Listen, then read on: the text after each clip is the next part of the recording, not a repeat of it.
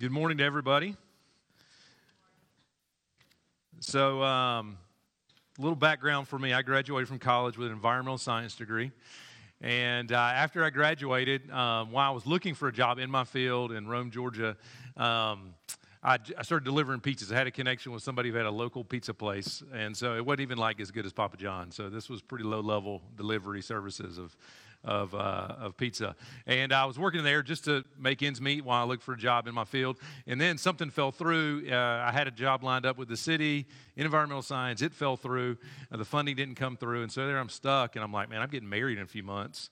This is a kind of an inconsistent job, probably not the best to start off a marriage with. So I started looking elsewhere for what other types of jobs I could have. And so I had a friend who worked at the equivalent here would be the the Cabinet of Family and Children's Services. So for us, it was Department of Family and Children's Services, and it was in Child Protective Services.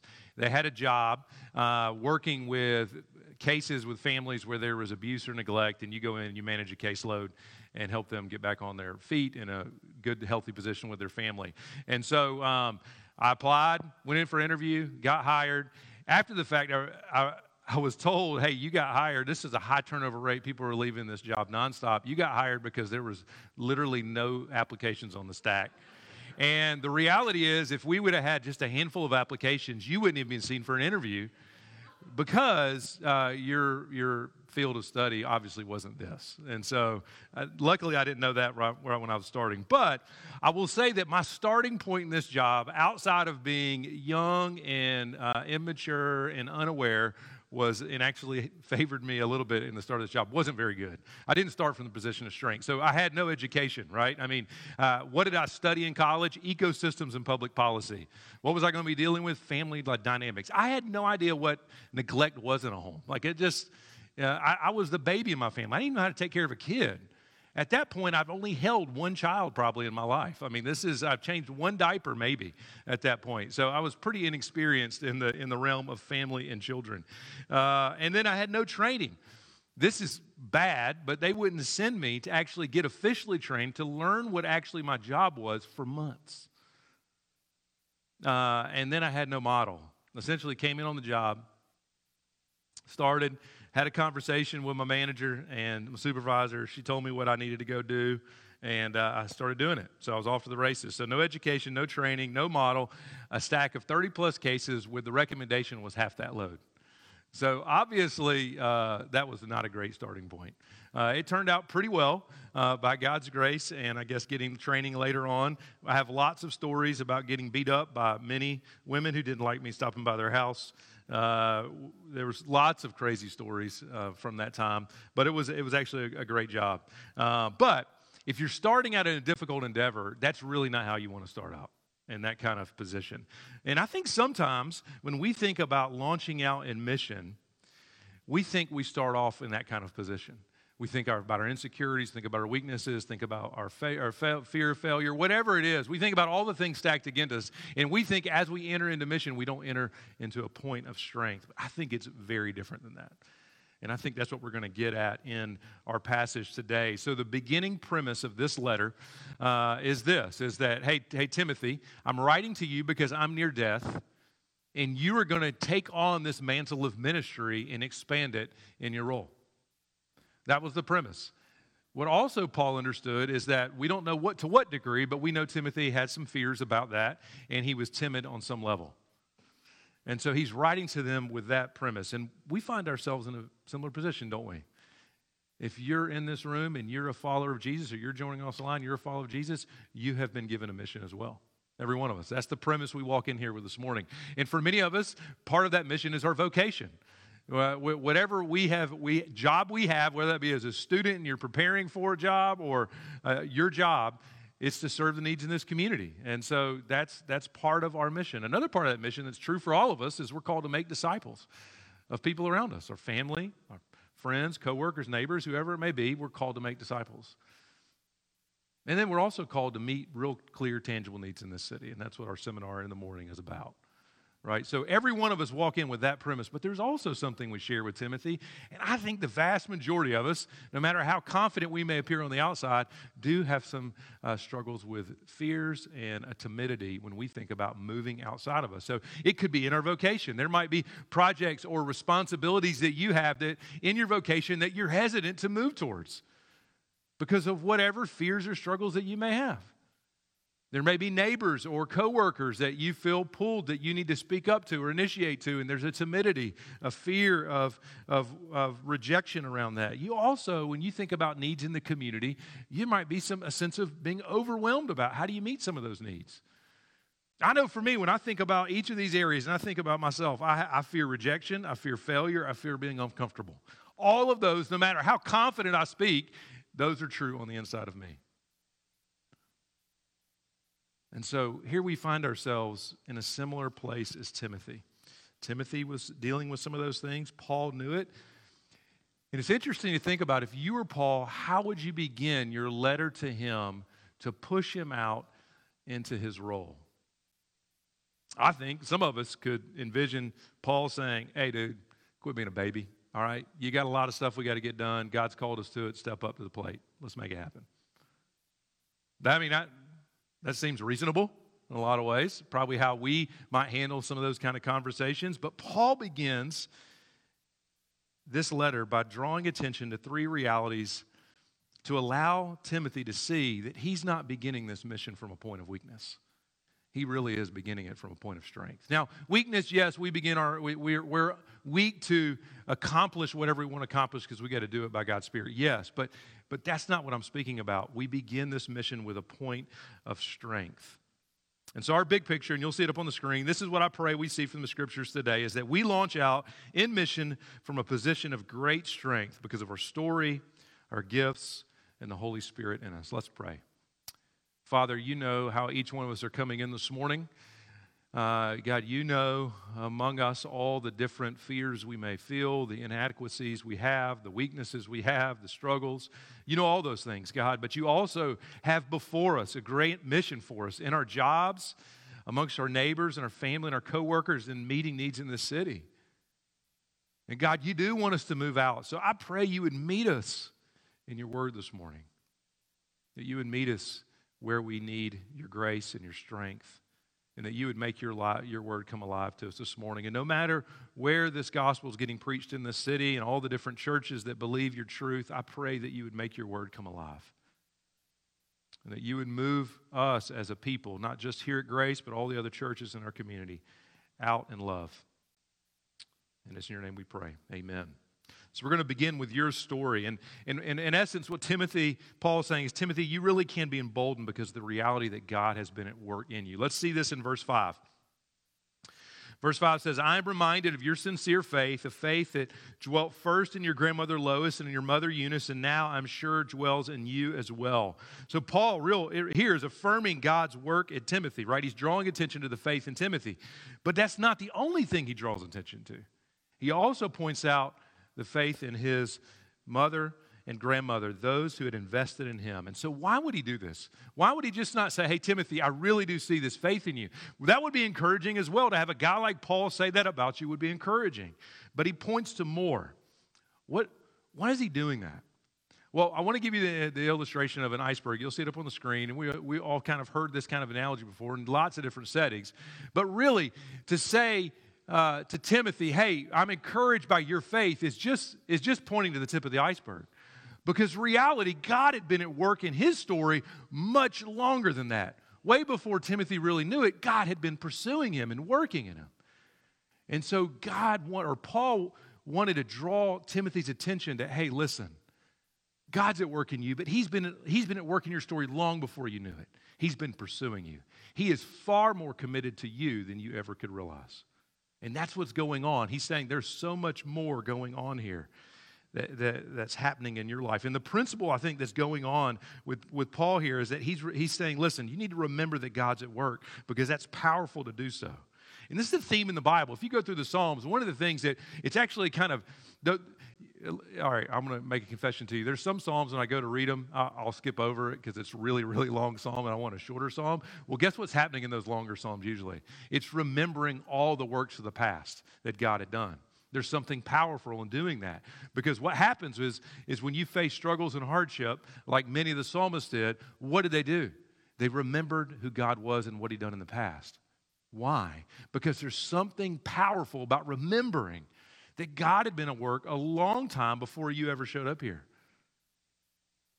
Because you're seeing that God is far more committed to both me and you, and far more committed to his mission in the world than we could ever imagine.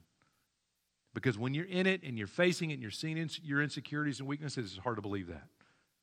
But when you take a step back and you remember what's below the iceberg, you see something much, much greater. And I know for me, that's been, so before I started studying to prepare for this passage, it was studying it in 2 Timothy a couple weeks ago and just reading through this passage. And I'm struck about my own insecurities, my own weaknesses. And there's times in this mission where I think, God, I don't know if that person can change, or I don't see that situation changing, or this thing, the odds seem stacked against anything happening here. But because of this letter and what Paul's trying to do with Timothy, I start reflecting on my story. And I start thinking, man, it's against all odds that I'm a follower of Jesus. I didn't grow up in a religious home. Nobody in my immediate family are Christians or even close. I didn't grow up learning truths about who God was. And the reality is, I didn't hit rock bottom in my life. I was perfectly satisfied living with a life, living for myself. I didn't want God. But then he sent a friend that disrupted everything. And the friend didn't have any power. It was just the means in which it came. And he opened my eyes and I began to follow him. Shouldn't have been, but I was. Went to college and I was very immature, very young, very raw, with little knowledge of the Bible whatsoever. And what happens? My freshman year, in the first couple weeks, a guy comes to our hall. He's an RA on another hall, and he wants to start a flag football team. Now, I had no idea that this guy came to Christ 2 years earlier as a student at Berry. And he now wanted to influence somebody else. And so where am I going to start? He's going to go to this freshman hall and get a bunch of losers together to go play flag football. And what was it means to do? I mean, sure, he liked flag football, but he really wasn't that good. It was just, he wanted to talk to us about the gospel. And he learned that I was a young Christian and wanted to grow. And so he got me in a Bible study, and we were off to the races. And from that point on, I can trace the fingerprints of God's work in my life. And it wasn't so much about me. It was always that God raised up somebody that I wasn't seeking to invest and come along inside of my life. And this is all the way up till now. And what did that do when I began thinking about that? It began saying, Kevin, you look at a situation and you don't think the odds are there that something could happen. Have you realized your story? You weren't special. You didn't have special knowledge or gifts or abilities. I sent people to come after you. And that was me committed to you and the work in the mission. And that's what's happening here with Paul. He's trying to do that with Timothy. And so if you're here today, God's at work in your story. What's happening right now is just the tip of the iceberg. And I want you to trace his fingerprints, and you will see his commitment to you throughout your story. And it may not come how you wanted it or how you scripted it, but he's committed to you, and he's committed to his mission. And we ought to be encouraged and emboldened by that. And just a side note here, isn't it pretty cool that Lois and Eunice's names were mentioned in this story? I mean, they're just two people in the course of human history that were faithful to pray and try to have conversations with their kid and grandkid about the gospel. And here they are recorded, and generation after generation of Christians can be reminded of their important work. So parents and grandparents, you might talk to your kids and pray for your kids or your grandkids, and it looks like there's no light bulbs going off, and I'm sure it looked that way for Timothy for a long time. But God's at work. Be encouraged by that. And so this is just one reality that Paul brought up to show Timothy that your mission's beginning from a point of strength. God is committed to you and your story, right? But the next thing we see is your gifts. And he's saying, listen, Timothy, you can be emboldened because of the reality that God has given you gifts to fulfill this mission. And we see this in verse 6. So we see this phrase here. For this reason, I remind you to fan into flame the gift of God, which is in you through the laying on of my hands. So it is, I feel a little bit insecurity to preach a passage you've been studying all week because I realize you and I might come to different conclusions on what parts of the passage mean. And the great thing about it, as long as Jesus is still king, we're okay. We're okay to disagree about the Bible, right? And so here, there are some debate. What's this gift talking about here? Is this gift in verse 6 the same as the gift or the Spirit in verse 7, or is it something different? Are they both talking about the Holy Spirit, or is one about a ministry gift and the other about the Holy Spirit? Well, where I landed is I think they're different. And I think what he's talking about in verse 6 is a ministry gift that God had given Timothy to do his mission.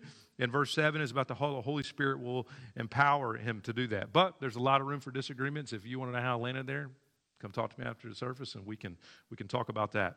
But what I'm thinking I see here is that Timothy had given a gift to lead in his role. And the phrase "for this reason" means that because you got genuine faith, God's given you gifts and abilities to use in the service. And it came through the laying on of hands. Now, it didn't that Paul had this magic gift in his hand and he touched Timothy and it happened. No, this is symbolism in the Bible of Paul laying on his hands on Timothy and it's confirming God's work in him. But the principle of what we're seeing here is that no matter who you are, if you're indwelt with the Holy Spirit, He moved into your life, and when He moved in, He brought some gifts and abilities. Now, sometimes those gifts and abilities may be totally new that you didn't have before, and sometimes He's just waking them up to use them for His service. Now, something I think we got to think about, you may not have the gifts that you want, but you got gifts that you need. And I imagine if I'm Timothy, I can't project this upon Timothy, but if I'm Timothy's shoes, I'm thinking, dude, Paul, I don't have your gifts. You want me to carry on this role in ministry? I've seen how you faced opposition. I've seen how you stood up in the Areopagus. I've seen how you've dealt with the gospel, and I can't do what you did. Now, I can imagine Timothy feeling those things. That's human nature. I think what Paul's reminding you is, hey, listen, you may not have the gifts that you think you need, but you really do have what you need to fulfill this mission. It's in you. That's what he's getting at here. And so how would the reality of understanding that God had given him a gift embolden and encourage him? And I think about it this way. If God's given you a mission, but He hasn't given you the things you need to accomplish that mission, you're going to feel a lot of insecurity and inadequacy. I mean, just think if you're just in a normal job and you're told to go do something and you've given no resources to do that role. It's like, what am I supposed to do?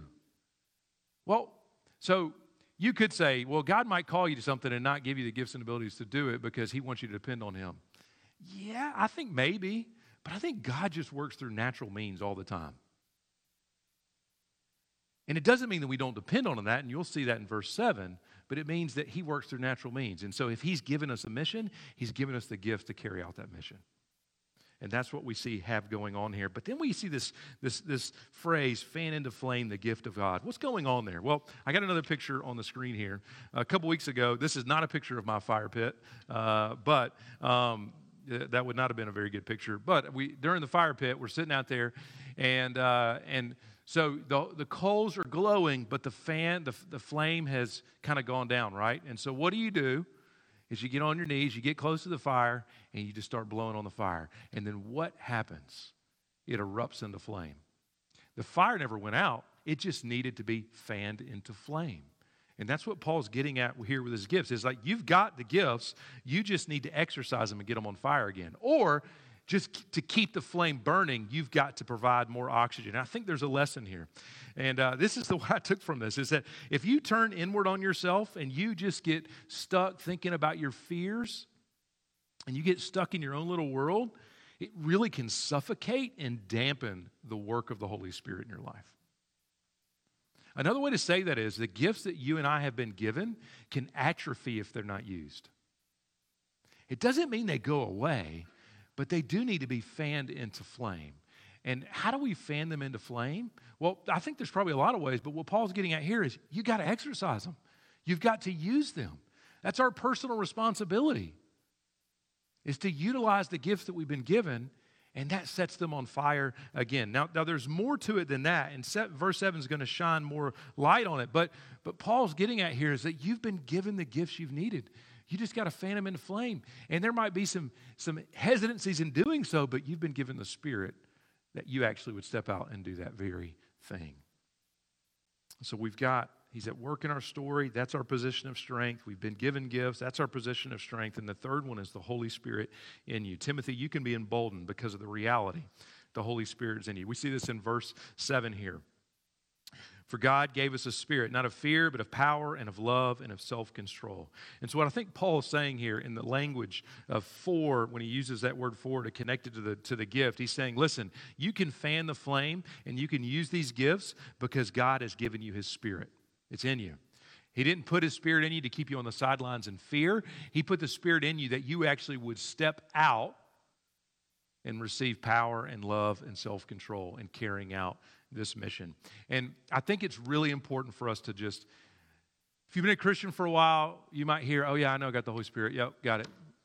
And I think it's easy for us to think that when we look at this passage, power, love, self-control, but maybe it's just this positive thinking. We just think about power and love and self-control and we get it. It's nothing like that.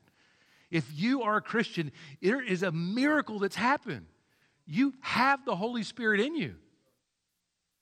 Now, and I think what he's getting at here, you experience the power and the love and self-control of the Holy Spirit, not when you're in your room scared to go out and exercise the gifts that you've been given.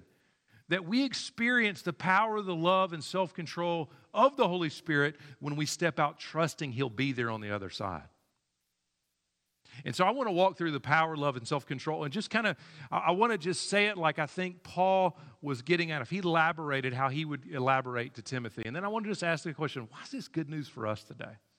And so here, with power, Timothy, take the gifts you've been given and step out into this mission with the power of the Holy Spirit. He will enable you to do what you've called to do. On the other side, it may think, how would I go into that city and do what you did? The Holy Spirit will bear you up when you do that. He will be there on the other side. And this is good news for us too, right? Just think about in our work, in our vocations. There are projects that you have. There are things that you need to do in the work that you're supposed to do. And in each of those things, there are a lot of times you're like, I don't know if I can move towards that. I don't know if I can face that. And what this good news for us is you've been given the Holy Spirit so that you can step out into that project, into that, whatever it is that God's calling you to do in your vocation, knowing that he will bear you up. Now, I think before you step out, you don't think you can do it.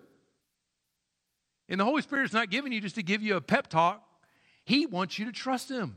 So I think to experience the power of the Holy Spirit, you don't experience it by sitting still. You experience it by stepping out.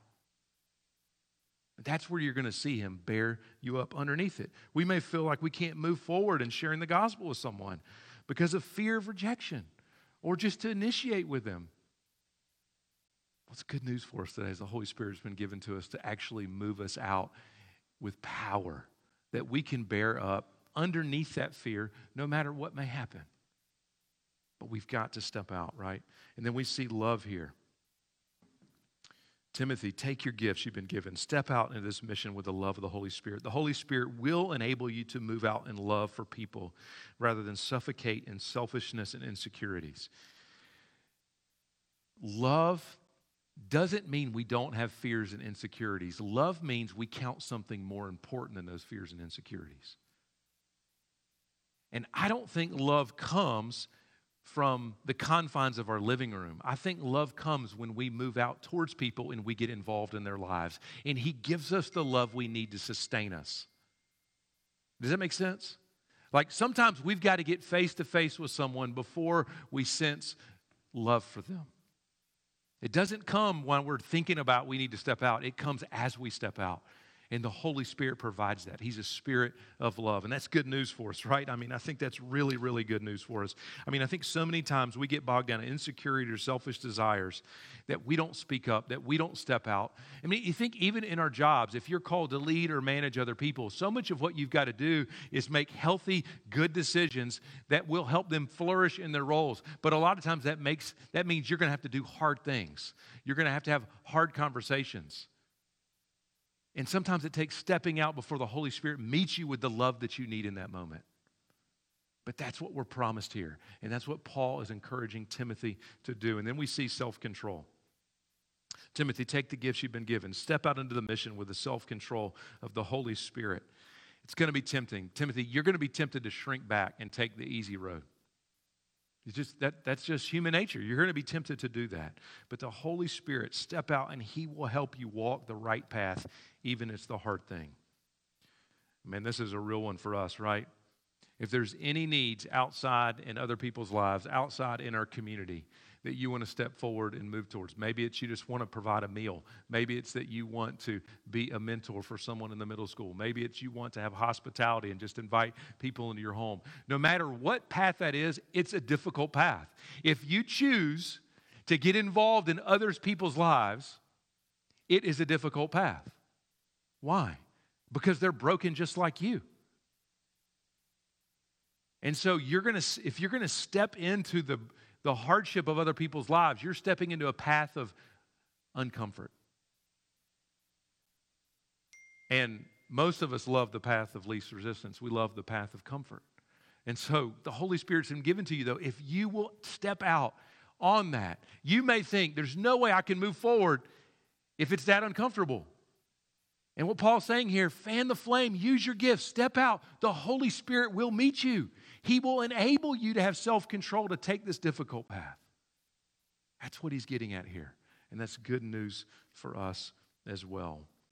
And so as we look out into this mission, whether it be in our vocation, making disciples, meeting needs around us, you will certainly feel the challenges and the insecurities that you have and the inadequacies that you have. You're going to feel that. And it's going to feel that you would begin this mission from a point of weakness. And what I think Paul's wanting us to see this morning is that you don't begin this mission from a point of weakness. You begin it from great strengths. God is far more committed to you, and it's all over your story. Trace his fingerprints. He's with you in this. Not only that, he's given you gifts to use. They might not be what you want, but they've got what you need. And then finally, above all things, he's given you the Holy Spirit to step out into this role. You've got to trust him and do it. And so where do we go from here as a church this morning? I want you to be encouraged. I do want you to be encouraged that to know that God is far more committed to you in the work of this mission that he's been carrying on for generations than you or I could ever imagine.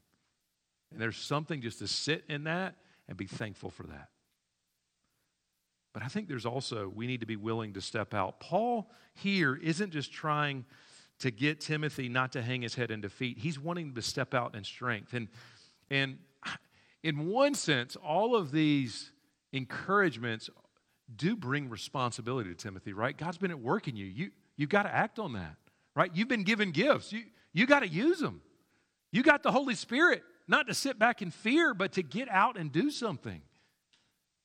There's a sense of responsibility here. And so in this series, if you're coming to our services, you're listening to them, or you're in doing the Bible study, or both those things, I want to challenge you to be asking yourself, God, what are you wanting me to do? How are you wanting me to move forward in boldness in my vocation and making disciples and meeting needs in the city? What is it? And I want you to think about that. I want that to be an ongoing conversation you have with God. But I want you to recognize and pause this morning that I can step out because I'm stepping out from a position of strength.